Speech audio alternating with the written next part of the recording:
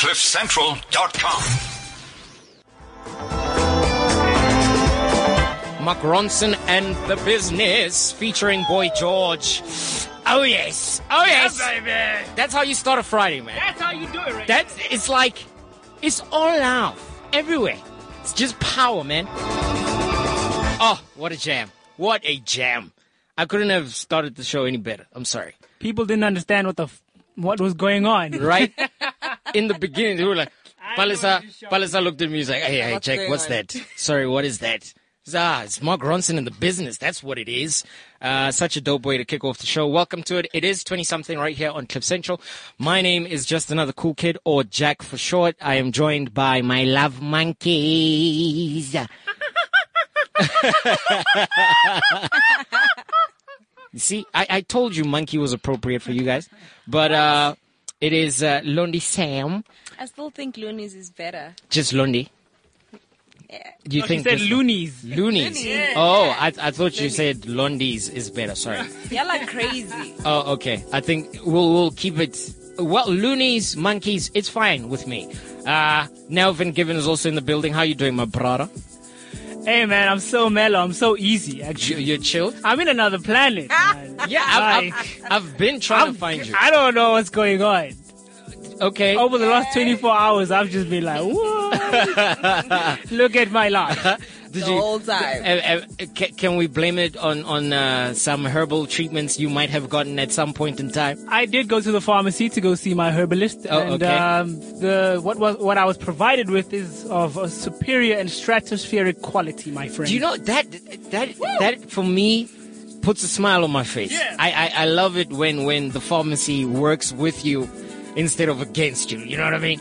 I don't want to hear about any weird side effects. I'm not so sure, hey? You're not? I'm not so sure. Well, he seems to be okay.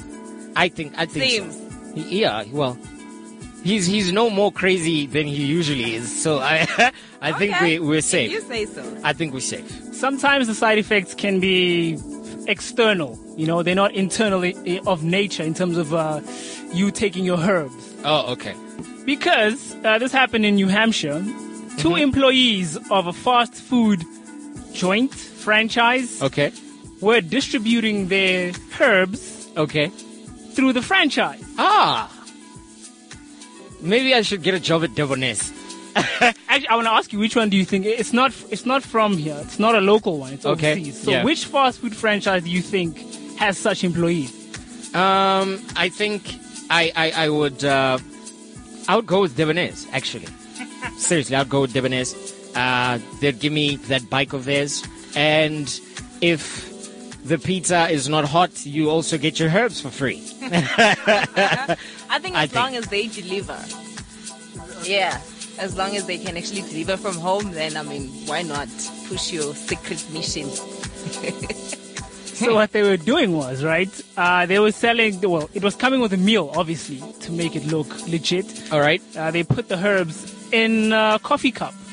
So if you want some herbs, you would get to the window and say, can I have extra fries? Okay, that's a cool code name. If I worked at Debonair's delivering my pizza and my herbs, I would say, do you want extra cheese? You know what I mean? I could hook you up with some extra cheese. Or maybe work for Roman's Pizza and say, do you want the thick base? Or the thin base? thin base. You know what I mean? I swear I'd be delivering thick base all the time. All the time, all day, all week, man. Please. Well, it's just, I think that was a genius way of doing it. It's unfortunate that they got caught, you know, but them being caught gave us something to talk about. So I guess shout out to them. This was in New Hampshire, you say? New Hampshire, yeah. That's Aye. what happened. And it's not legal there, so they got arrested for possession, distribution. and Blah, blah, blah, blah.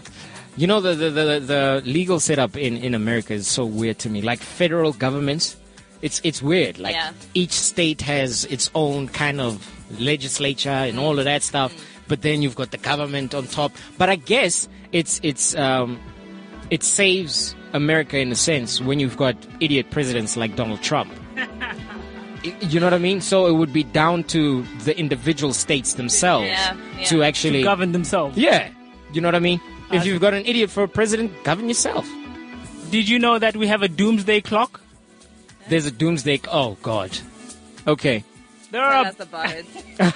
there are a bunch of scientists out there that have created this thing, and it exists somewhere out there in the world. Okay. And what they've done is, because there is an idiot president somewhere in the world, You're right. America. Cough, cough.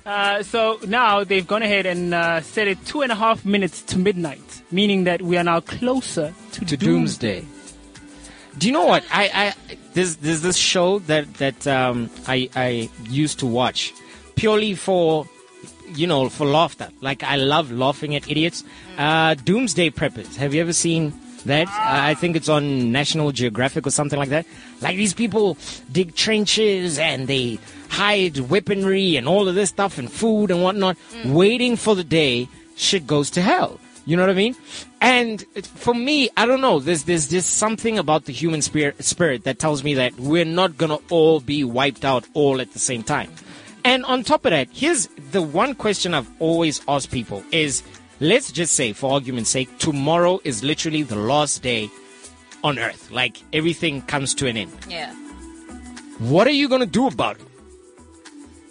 You get what I'm saying? Yeah. So what? Oh, you predicted that on the 12th of October, 2017, the world's going to perish and the universe is going to disappear. What are you going to do about it? Then what? You know what I mean? Yeah. It's pointless. I feel like that is such a waste of time, even discussing it. We feel much better as human beings when we are ready, even if it's for death. My problem is here. Do you know? Be ready for death, though. My thing is, like, from what I've gathered about death since I've been alive, is that there's nothing that dead people do. You get what I'm saying? Like, when it happens, if some apocalyptic event happens, like let's say the Earth turns into a supernova and it explodes, no one will see it coming. And once it happens, there's nothing you can do about it. So why are you prepping for doomsday? Why do you have a clock? Like, that clock is going to disappear with you anyway. Speaking of death, I've been asking myself one question over and over again. Okay. When someone dies, when a human being dies, when your body decides that, no, this is it. Yeah, we've had enough. System malfunction. No, it's okay now. We're shutting down. I'm literally shutting down.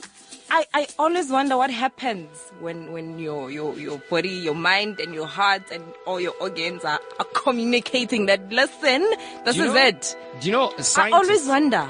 Scientists apparently, when there's some people that have been clinically dead for a couple of seconds and then they're brought back, right? And some of them have given accounts of seeing things, like they saw something, they saw a light or whatever. Do you believe that though? Apparently it's just how the body breaks down. You know what I mean? Like, when you are in the process of dying, all of the chemical imbalances and whatnot, when your body finally gives out, all of those things must send weird messages to your body. But when does it decide that you're dying now? No, you're not dying now. You just fell and you're just gonna recover in a couple of seconds. Like, when does your body do that? Like, when does it decide? Lundi, I'm sorry, I'm not a scientist. I've never died before. Is it a scientific thing or it's a natural thing? That's another thing. Then we're gonna now jump into a different argument. Like, what is science and what is natural? You know what I mean? Yeah. It's one of those things that you'll find out when you find out. The problem is you won't be able to tell us about it. I think if not all of us, some of us have actually experienced what happens when you're about to die. No. Jack, listen, there's that moment, you see, when you're taking a nap during the day. Okay. And then there's that moment where you don't know, like you want to wake up, but you can't wake up, like that moment. I don't know what do you call that? Yes, I don't know what they call that, but I personally think that's how you feel when you're about to die. No, because you're trying to hold on to something and you can't. No, wait. All right, stop it. No, we're messing with Jack's mind. No, I know what I've decided on the face that I'm going to use when I die. You know, like those dramatic. I think I've got a face in mind. Okay. It's going to be my comfort. Oh, no. My sex face. Okay, your sex face. If I make it a cum face, I won't get sex. Basically, my I want sex face. Yeah. So that it doesn't look like I'm dead. It looks like I want some sex. Oh. Yeah. All right. Well, But I'll be okay. Yeah, You're gonna but be you dead know, anyway. I'll look good. I'm like, oh. no, Neo wants to leave something for necrophiliacs, man. I've got a chance in the next life, people. Hey, I don't know. Even I don't know. reincarnation. Look. What's another thing? what if Michelle Obama is into like necrophilia? Necrophilia, she's like, yes, boy, get it. Get it. Oh. Yeah, I guess you'll give her a stiff one. But anyway, Oh wow. we'll leave that one alone. We'll leave that one alone. Can we just talk about some of the sporting events that have been happening over the past week? Like, I have had a ball this past week as far as sports is concerned. Okay, the prospect of a Nadal Federer final. It could happen. I actually wanted to check what's going on right now because Nadal is playing. What's his name? Dimitrov. Yes. Yeah, Dimitri, whatever. Like That we don't- Russian name that we all pretend we can pronounce. Yeah. Yeah, nailed it. Kalichnikov. Yeah, it's Dimitrov. actually Yeah. They're playing together. I'm rooting for Nadal because I want to see a Federer Nadal final. Yeah. We haven't seen one in a couple of years, and it'll be nice to check that out. Other things, I think Rafa Nadal is growing into his Afrikaans boer face. right? He looks so old, people. And his hair is thinning. Did you Yeah. see that? Yeah. Like when we He's met Nadal, changed. he had like hair. You know the statue of David. He had hair like the statue of David. Now he looks, I don't know, like which David. Like but a it's just- prune, bruh. He looks so old and wrinkled. It's like, what is going on, bro? Biltong vibes. Oh wow. Oh wow. Okay, but that happened. India and England, as far as the ODI series is concerned, India got beaten by 5 runs. Man, Yep. did you see that? I saw it. That was a really good game to watch. That was really interesting. South Africa, as far as the T20 is concerned, Woosham. Wow. Rafias. Yeah, well, we'll see. We'll see. There's an ODI series coming up. That will be interesting to watch as well. But I'm very happy with the sports that's been happening. It's been very, very interesting. The Egypt-Ghana game. I was about to ask you what's going on with AFCON. AFCON, the Some Egypt-Ghana of us game are was really was really interesting to watch. I think the quarterfinals are going to be very interesting at this point. I can't stand group stages, no matter what it is, whether it was World Cup, Yeah. whatever. We don't care, okay? We want to get to the business end. Like, let's knock people out now. Like, No one remembers having a starter. Like, oh, the starter was to die for. yeah, Okay. seriously. Oh. We want the main course now. It's about time. You South Africans, you're very funny. You How? men, because you're watching the AFCON and you're making your women suffer because Generations is at the same time or some shit They like actually had to move Generations. To another SABC2, channel, yeah. But still, it doesn't make sense if it's a household with only one TV. One TV. Yeah. Oh, well, if What's there's the only one point? TV, I'm sorry, baby, but I'm watching the sports. Forget it. Forget Yeah, it. well. that. It's been interesting to find that there are South Africans watching AFCON even though Bafana aren't participating. I think for me that's been No, brilliant. Friends the of truth, Zimbabwe. The truth is, here's the truth. No one in South Africa has ever watched the African Cup of Nations for South Africa. Let's tell the truth. Seriously? I mean, if you look at the track record of South Africa at AFCON, we won in 1996. We lost in the finals, I think, in 1997 or 99. I'm not sure. But every subsequent tournament, we just lose in the next round. Like, so we went from winning it, losing in the final, getting knocked out in the semis, getting knocked out in the quarters. And at some point, we went there, we had no goals and no points. So I don't think we watch AFCON for South Africa. We don't. It's actually pointless. It really is. It really is. All right.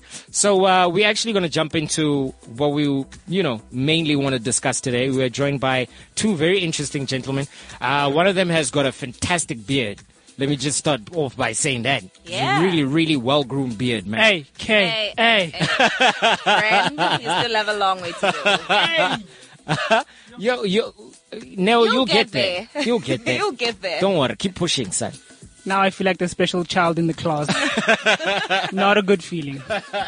All right. So instead of trying to introduce them in a way that would be dope, or us trying to be creative or whatnot, have a listen to this, and you'll then understand what it is we're actually going to be talking about.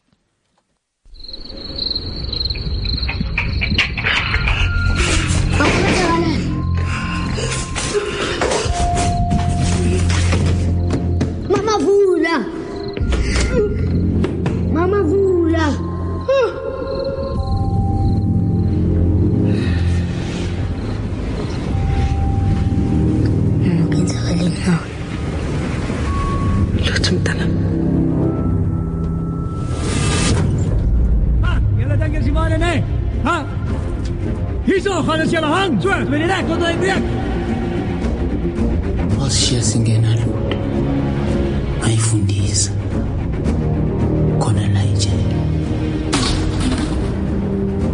kuba wena wakhetha ukuyikhona kama ngalelo isigwebo sentambo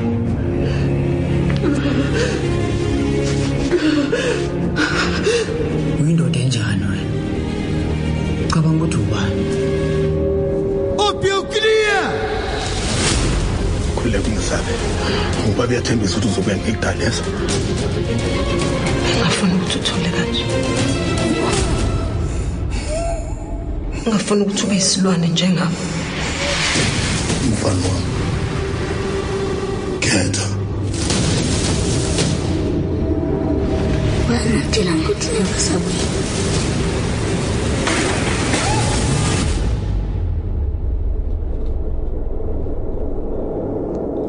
Things just got really dramatic in the studio. This year, coming to a cinema near you. That was the audio trailer for a movie called The Hangman, and we're joined by basically the people that made it happen. You know what I mean? Two great individuals. We're joined by Kiran and Teboho. How you guys doing, brothers? Fantastic. Thank you for having us today, my brother. Yeah, for sure. Let me just get this out of the way as a disclaimer. Me and Karen used to go to the same high school. We went to the same high school. Come on, the Reds. Go school. Go school. Name dropping. I'm sure any of the people that are from Kids that are listening right now are like, you see these Kids boys, they're doing the most, man. They are doing the most. So, gents, let's start in the beginning, man. How did you guys even begin thinking about being part of the film industry? Like, before we get to the movie, we're gonna get to the movie in a little bit, but I want to find out about the individuals behind the movie. I started, high school. Yeah. I was those kids, in fact, much I ever in fact, I won. For sure. Turn the stage, I was always performing on stage, writing plays, We perform everywhere, man. We won lots of awards, and that's why I realized that I need to be in the film industry, Yeah. How I knew about AFDA, I was performing at Vets, and someone in the audience like, hey, man, you're a good performer. I think you should go to AFDA, Yeah. I got there. Hey, school fees was hectic, but I spoke to the parents, I'm like, look, I love acting, this is what I want to do, And taking pictures has always been there, I shot my parents' wedding, So, as a child, so the camera part of it has always been there. Went to AFDA, first year, did acting, and I'm like, I don't think they can teach me much, Yeah. Let me just follow camera, And here we are today. All right. You didn't do anything acting-wise in high school. I know, no. I didn't do anything acting-wise, but one thing I did realize in high school, because I really didn't know what it is I wanted to pursue after high school, I sort of just went with the idea that I enjoyed interpreting stories for people or taking people's stories and adapting them. And I suppose I just went with that, and I just really had an inkling towards wanting to work with groups of people to create something. And filmmaking and storytelling does exactly that, and I think that's why I went to go and study it after I started writing and directing. That's really cool. Let me ask, I know this is a very difficult question to ask, because to answer rather, because I can't answer it either. Your favorite movies? Gladiator, man. Gladiator? No yeah. debate. Okay. Same time. That was easy. All right. That was quick. That was very quick and easy. I find it difficult to pick just one. You know what I mean? It's but so hard. It is. I think it's the one that moves you. I think my favorite film has to be The Departed. Okay. Yeah. Nice. All right. So I actually got some answers. Who would have thunk it? Who would have thunk it, man? So, like, the process of, once you're done with school and you've got this degree now, you are officially a film person now. You are inside the industry. Yeah. How difficult is it making the transition from student to actually putting something like The Hangman together? I mean, what are the bounds of what we can speak about on the show? Go crazy. Go crazy. Say whatever you want. This is the one place you can speak your mind, truly. Coming out of film school, I'll say this much. You ain't shit Yeah. And I think that's what I came to realize. You think you know everything, but you actually have no clue. Okay. And I think it's all about trial and error. At the end of the day, nothing tops experience. So coming out of film school is really just about humbling yourself and trying to learn and grab from as many people who have been doing it. By the mere fact that you're younger than them, I'll tell you this much: you have a very distinct advantage over them in your youth because your mind thinks very differently. For sure. The sort of technology you have is very different, and I think it's literally just about getting as much experience and connecting yourself to as many people as possible. So networking is very, very, very important. Yeah. All right. So I mean, it's like essentially walking out of school and trying to find your way, whatever that might be. Yeah, man. I mean, when I finished, I mean, as a profession, I'm a cinematographer, you know. Yeah. So I thought I could shoot, man. I went on set. I'm like, hey, man, I'm the shit, man. I can do anything, you know. The first 2 years, my man, I was bashing cables, man. Yeah. I had to do it, you know. I became the most consistent camera assistant ever, man. You know, I was on time, you know, and after set, I would sit with the DOP or the cinematographer just for him to teach me more things, you know. Yeah. So after I think a year and a half, I was like, now I'm sure I can shoot anything. That's really dope. That's really dope. As far as Tribal Media is concerned, you guys actually have a company, and I would assume it's all about making movies. It's all about putting things that people can watch together. How did that come together? When did the inspiration hit you to, you know, instead of trying to join a company, make one your own? I registered the company in 2010 while I was still in third year, you know, because I come from a business background. My dad has businesses, so it was like natural for me to do that, you know. And I mean, the first phase of it, we were doing lots of music videos, you know, just to get into the industry. And there's no papa fella, so I any music video. Yeah. And you realize that stuff is not profitable at all unless you do like 5 a day. Then maybe you can make some money, you know? Yeah.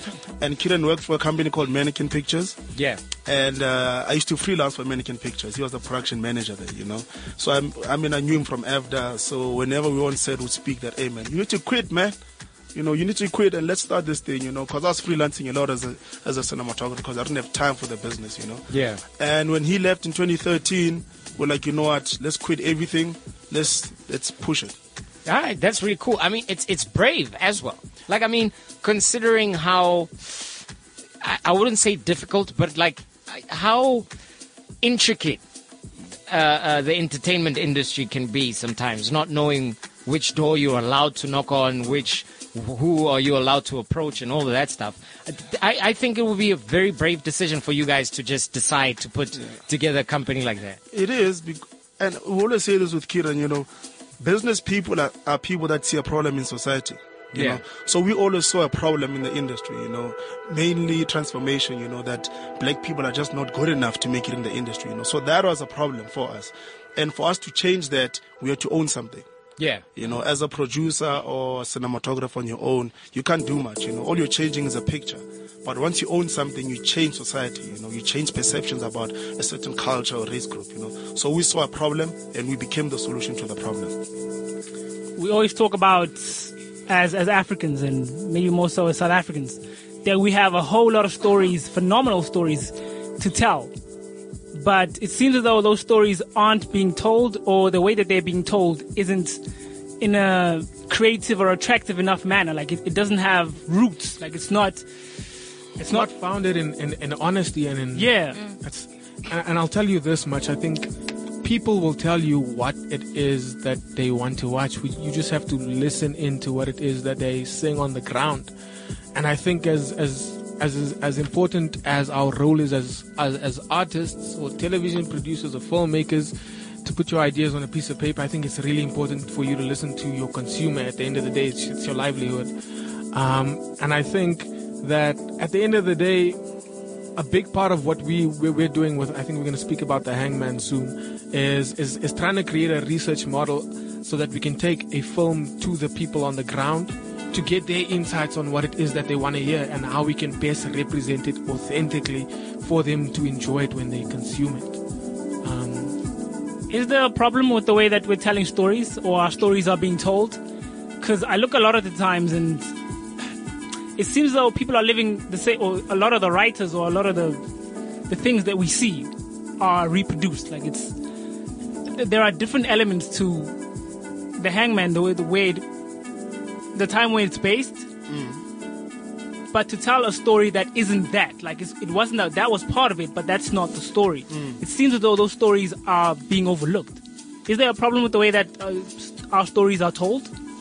I don't think there's a problem with the way we're telling our stories.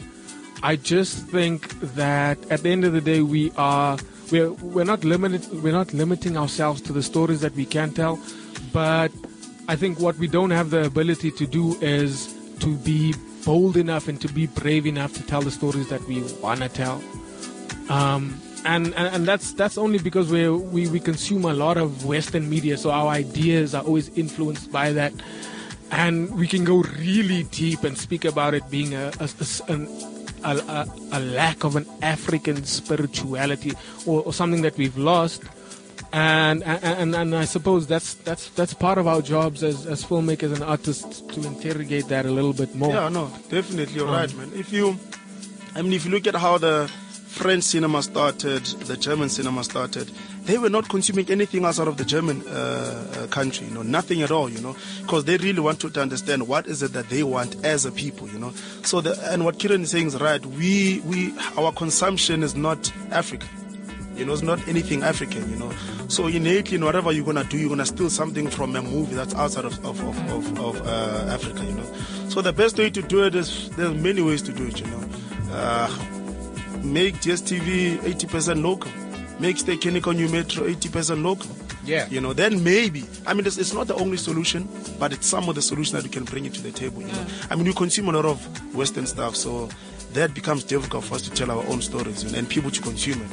If there's a movie that's The Hangman and there's a Transformer releasing on the same day, my brother, best believe you're going to watch Transformer.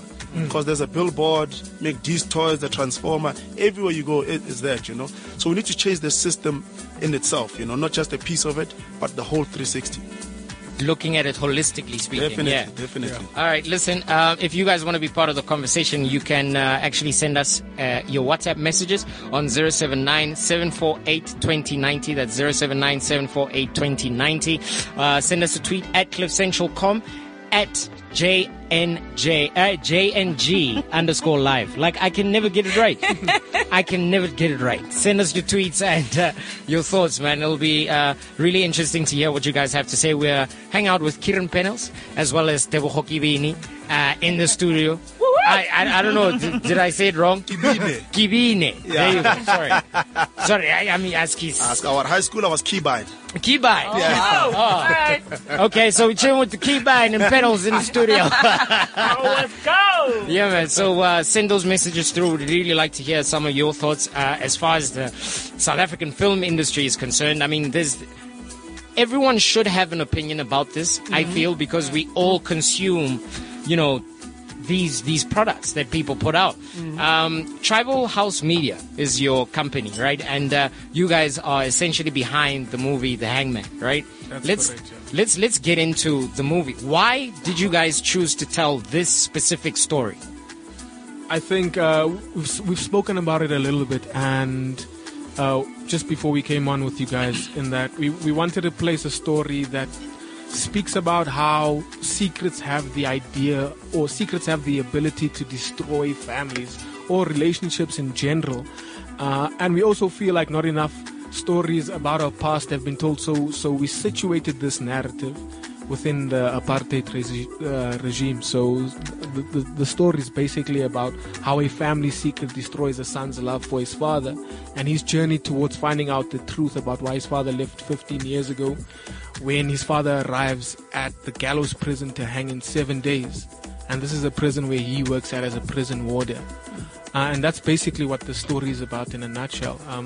And the reason why we decided to tell it like that. That's really cool, man. There's a lot of people, as Neo was saying, there's a lot of people that have a problem with how our stories are told.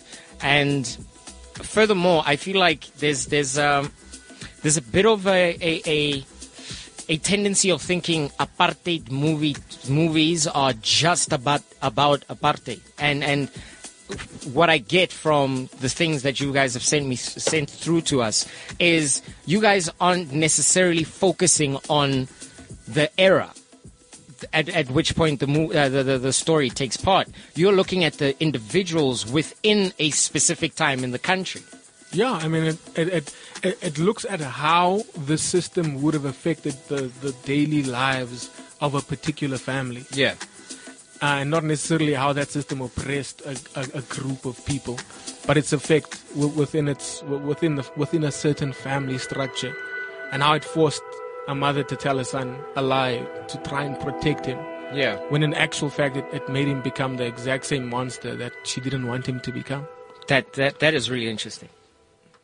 What relationships do the pair of you have with your fathers, if any at all? Because I mean, that's also the basis of the story, the father-son relationship that gets explored throughout the movie. Okay, well, Debza, we know your dad is a businessman. Now we know. No. I mean, I only started having a relationship with my dad properly when I was about 7, 8. Okay. I mean, my recollection of him, I only knew him when I was 7. You know, I didn't know him before. I didn't even think I had a father at that time. And a proper relationship, I could say, when I started first year. Okay. That's when we became very close, you know. And he had his last born. So I think that last born made him chill, you know. Oh, yeah. So I think when I did first year, that's when I really became close to him, you know. Yeah. Now we have a cool relationship now. Yeah, I think with as time goes on, I'll sort of what's the right word to use? I think our job is to make our relationships better. I've been very fortunate to have my father with me my entire life, and his father a little less, and his father's father a little less. And I think our job as men, besides bringing home money, is to be there and to be present. Because there's a difference between being there in the same room as someone and being present. Yeah. And I think it's a real mental block for people of color. And when I say people of color, I speak specifically for colored and black people, to be present within their relationships with their sons. Yeah. Because we have this idea that you need to be a man, you need to do your own thing, and I think presence is a really important thing, and that's, I think, what the both of us value in our relationships with our fathers. Well, considering how you guys feel about the type of person a father should be, and you specifically speaking about presence, is that something that you felt needed to be a part of the story? Because from what we can gather, it seems as if that seems to play a large part in the narrative of the story. Yeah, I think the void that is created by the non-presence of a father and sort of the gap that needs to be filled for the mother within that time in our country leaves our character feeling very alienated, and a lot of times you'll find within township communities, both colored and black, when you have stuff like that happening, kids get up to shit. They join gangs, they take drugs, they do cut. Yeah. And I think within the context of the Hangman film, our character then goes and works in a prison system that hangs other black people, which is just a visual translation of what happens when there's that void. So. Yeah, I think we need to communicate more with our kids, man. For sure. How does Keta then deal with, that turmoil? Because I mean, that's a hard thing to live with. Obviously, he's already had the hatred or the dislike of his father, so it would make sense that he might consider that path. But then it gets more personal when he discovers that, okay, this is close to home. I think the way he deals with it is visually translated in the film through his relationship in the prison system, and the relationship that he has with his mother, who's ailing and dying. And it's a really skewed relationship. And I'm going to use the example again, the relationships of young kids joining gangs versus Keta joining the prison system. And it's a sort of falsified brotherhood or fatherhood that he gains from this place, where there's a clear power dynamic of who has power and who doesn't have power, and this is how he goes about living his life. And when his father arrives at the prison, and I don't want to give too much away about the film, but he basically just goes on a rampage to sort of make his life hell for not being there, and that then becomes the externalization of that void through violence. Yeah, it kills you a lot. I mean, if you just think about it on a simple basis, you know, I mean, the identity, you know, comes in. You know, as a man, who are you as a young man, you know, especially in catcher situation, you know, so that you go through the identity problem, you know, who are you, you know. And I mean, he torments his father, you know, he tortures his father in the prison system, you know, because his mother's sick as well, you know. So he blames him for everything. So everything that goes wrong in his life is because of his father, you know. So now we want to give away everything. My chance, you're putting us in the corner, man. The thing is, I think it's such a different angle on things. You know what I mean? Like when you add up all the different pieces that put together the movie, it's so interesting that you can't really just ask one question about it. You can't. It hits so many different levels, and I think that's what makes this movie unique from some of the other apartheid era type movies we've had. And what do you say to people that have, you know, that have that nonchalant view on, like, not another apartheid movie, but they've watched tens of thousands of slave movies? Like, what do you say to people like that? Self-love, man. You know, I know lots of people that say to me, why another apartheid movie? Then you ask them what's your favorite movie, they say The Notebook. Yeah. I mean, I'm like, chief, you just answered yourself. You know what I'm saying? Yeah. Because that movie is not about the big thing about the Holocaust, but it's about the people that were there. People were falling in love at that time, you know. For sure. People had relationships, you know. So how we did it is that we just put this character, this family in that system. That's all we did, you know. Yeah. But people that have that view, it's very difficult because viewers are very subjective. Once you accept that as a filmmaker, I think you can sleep well at night, you know. Yeah. Do you guys ever feel a bit bad when you hear reviews or whatever, like when someone sees a clip or hears an audio or whatever about the film and you listen, and they're like, you know what, if there's one movie I'm never going to watch, it's Hangman, you know? Please, I welcome all of that. Yeah. At the end of the day, like, we're going through a process. I mean, we're all young people sitting in this room. To think that you're perfect would be, or to think that everything that you're gonna make, everyone's always gonna like, I think that's a bit misguided and misinformed. So, a big part of filmmaking is the process, and I gladly welcome someone to please tell me it's shit. Like, but they must give us reasons. I mean, with reason as well. There must be at least a reason. Now, this is a motion picture of visionary excellence. What is the plan for it? Where do you plan to take it? To view it? You know, what's the process? Okay, so in a nutshell, I think I spoke about it a little bit earlier on, but we are premiering the film next week Wednesday at Atlas Studios' first Wednesday Film Club, and that's open to the public, so anybody can come. You just need to be there early. We have limited seating. It's 225 tickets that we have to give away for the first 225 people to come, and then we'll be screening the film on the 9th of February at the Olive Tree Theatre, and that's in Alex. Okay. As well as Kasi Movie Nights with Tapelo Mukwena in March, Soweto. That's in March. And then what we're also intending on doing with the film is then taking it on a road show around the Gauteng province to different township communities, both colored communities and black communities, to show it within public spaces. And then also to get insights from the people on the ground as to, firstly, what they think about the movie, and then what movies they would like us to produce and where they'd like to watch those movies. Because it's just not feasible for people from our roots to go to Ster-Kinekor anymore. Yep.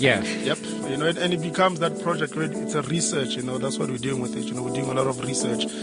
Because the biggest aim, more than anything, for us as an industry is to make sure people in the township have access to cinemas, you know? Yeah. And that's a collective problem that we're all facing, the film industry, you know?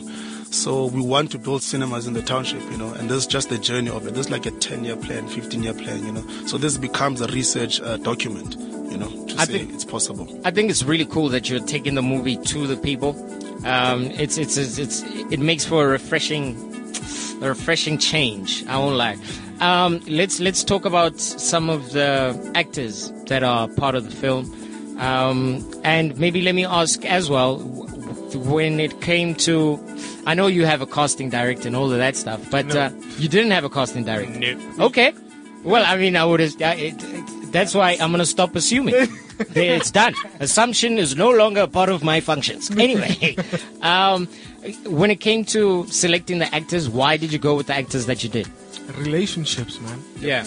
Relationships, and then obviously a big part of acting is also chemistry. And a really unique talent that I think the directors Zweletu Khadebe has is the ability to feel people's honesty. Yeah. So from the get-go, he already knew who he wanted to cast in the film when he was writing the script, and it was just a matter of engaging with those individuals, both Tato Tladla, Lerato Mvelase, and Kulu Skenjana, engaging with them, briefing them on the characters, and getting them on board, and they came on board like that because they were just so engaged with the sort of approach we were taking in terms of the narrative we wanted to tell and how we located it. And it's literally just it's all about relationships, man. Really dope. Really dope. Whenever people embark on such a journey, trying to put together a film, you don't always see eye to eye. Some people have this opinion, other people have that opinion. Considering you guys are, your company basically put the movie together. Yeah. What were some of the challenges that you faced, having to put everyone together and having to work for long periods of time, I would imagine, and trying to keep everyone to keep their cool? Yeah, we faced a lot of challenges. I think for me, because I started the story as well in 2011, yeah. Yeah.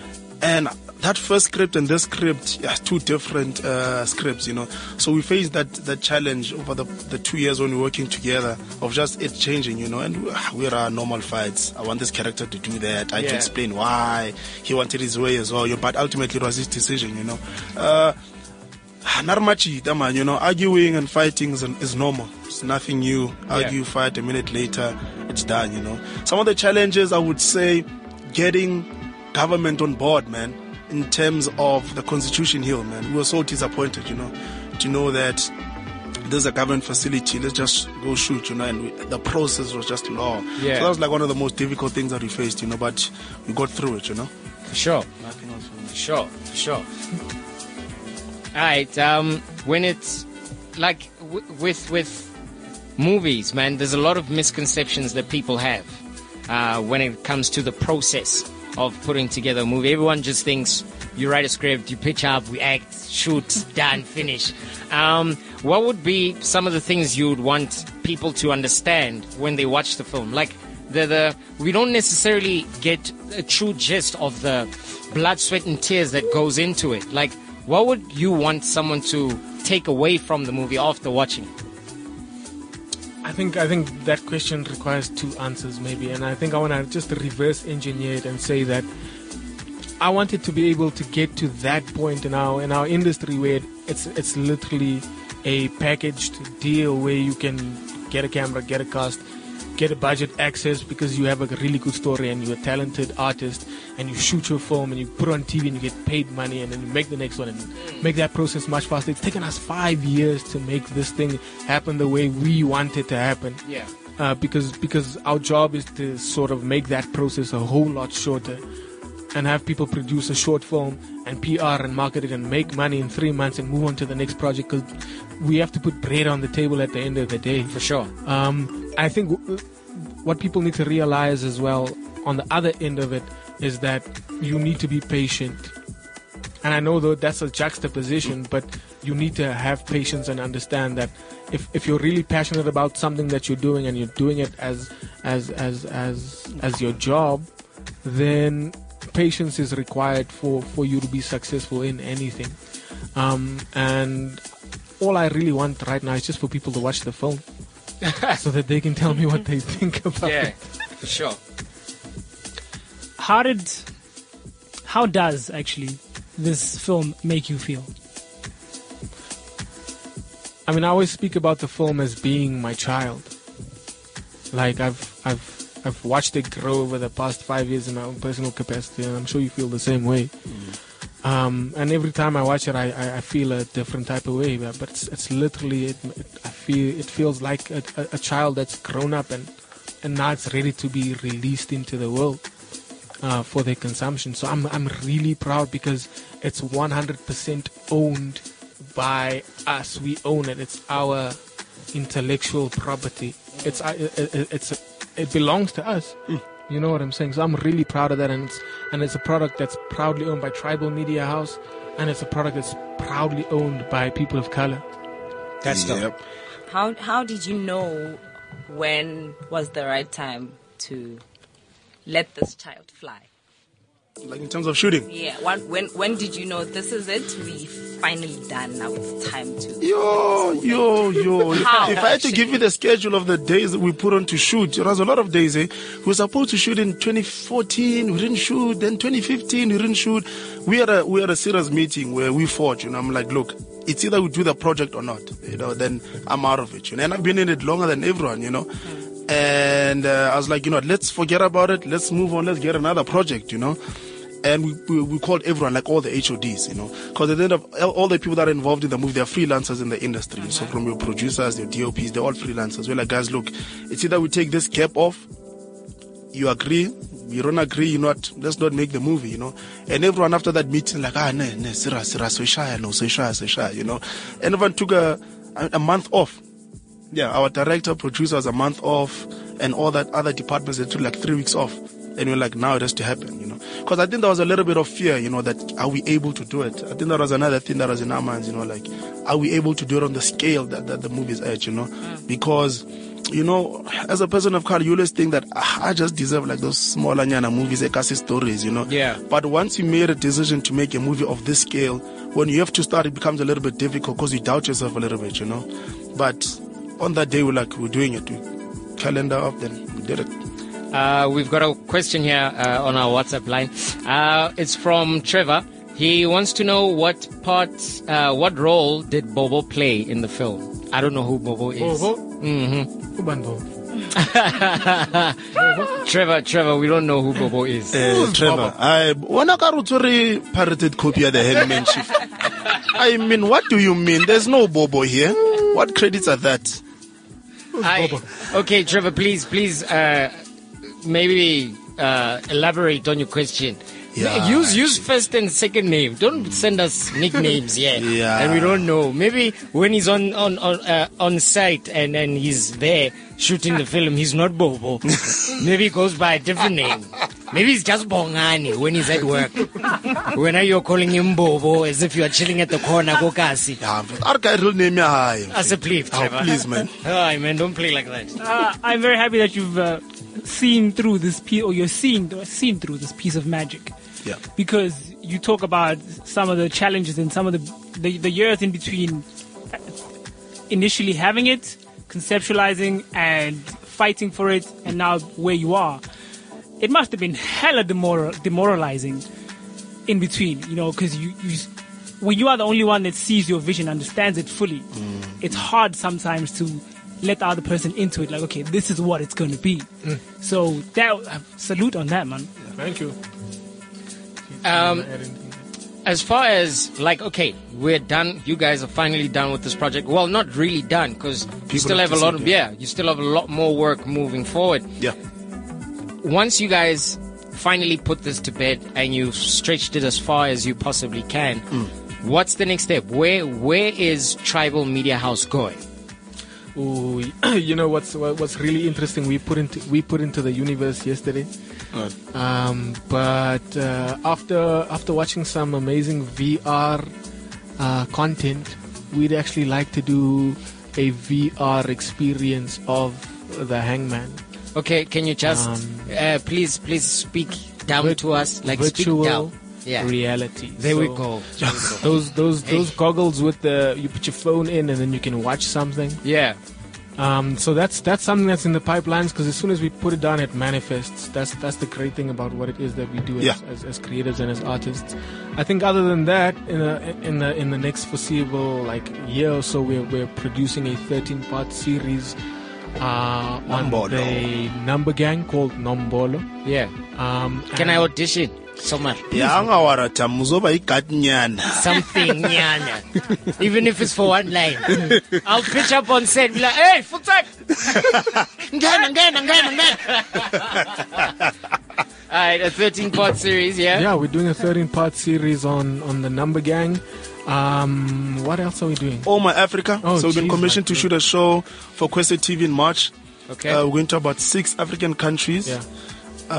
And then what else? 2 reality shows for Mzansi Magic. So we're working on like 4 projects. That's for really now. dope. Yeah. That is really cool, man. Okay, let's run back. Where can we watch the movie? When? Times? Dates? Okay, listen up. You can watch the film on the next week Wednesday. That's the 1st of February. And that's going to be at Atlas Studios, First Wednesday Film Club. Okay.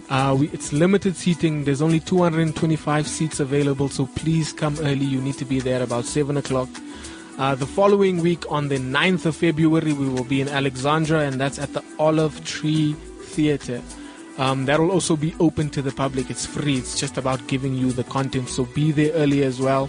That one will be from about 6 o'clock. You'd need to be there. And other than that, you can catch us on Facebook at The Hangman Film. On Instagram at The Hangman Film, and on Twitter at The Hangman Film. Please like or dislike our content and share it. Yeah, man. At KC_C says, I'm so going to watch this film supporting local talent. Thank you. Thank you. You know what? I feel like the revolution has begun with movies like these. It's only a matter of time up until they become the norm. Yep. It's no longer going to be, a drop in the ocean. It's going to become the ocean. Gentle Brothers, thank you so much for coming through. It's been awesome having you guys in studio. Thanks for the work that you do, man. I feel like not enough of these kind of stories are being told, and they need to be told. You know what I mean? Yeah. We've seen 12 Years a Slave. We've seen The Color Purple. We've seen all of those slave movies and wada wada. Yeah. It's about time that we start taking ownership of our stories and how we tell them. So thanks a lot for coming through, Gentle Brothers. Entaola. Thank you for having us. Yeah, man. CliffCentral.com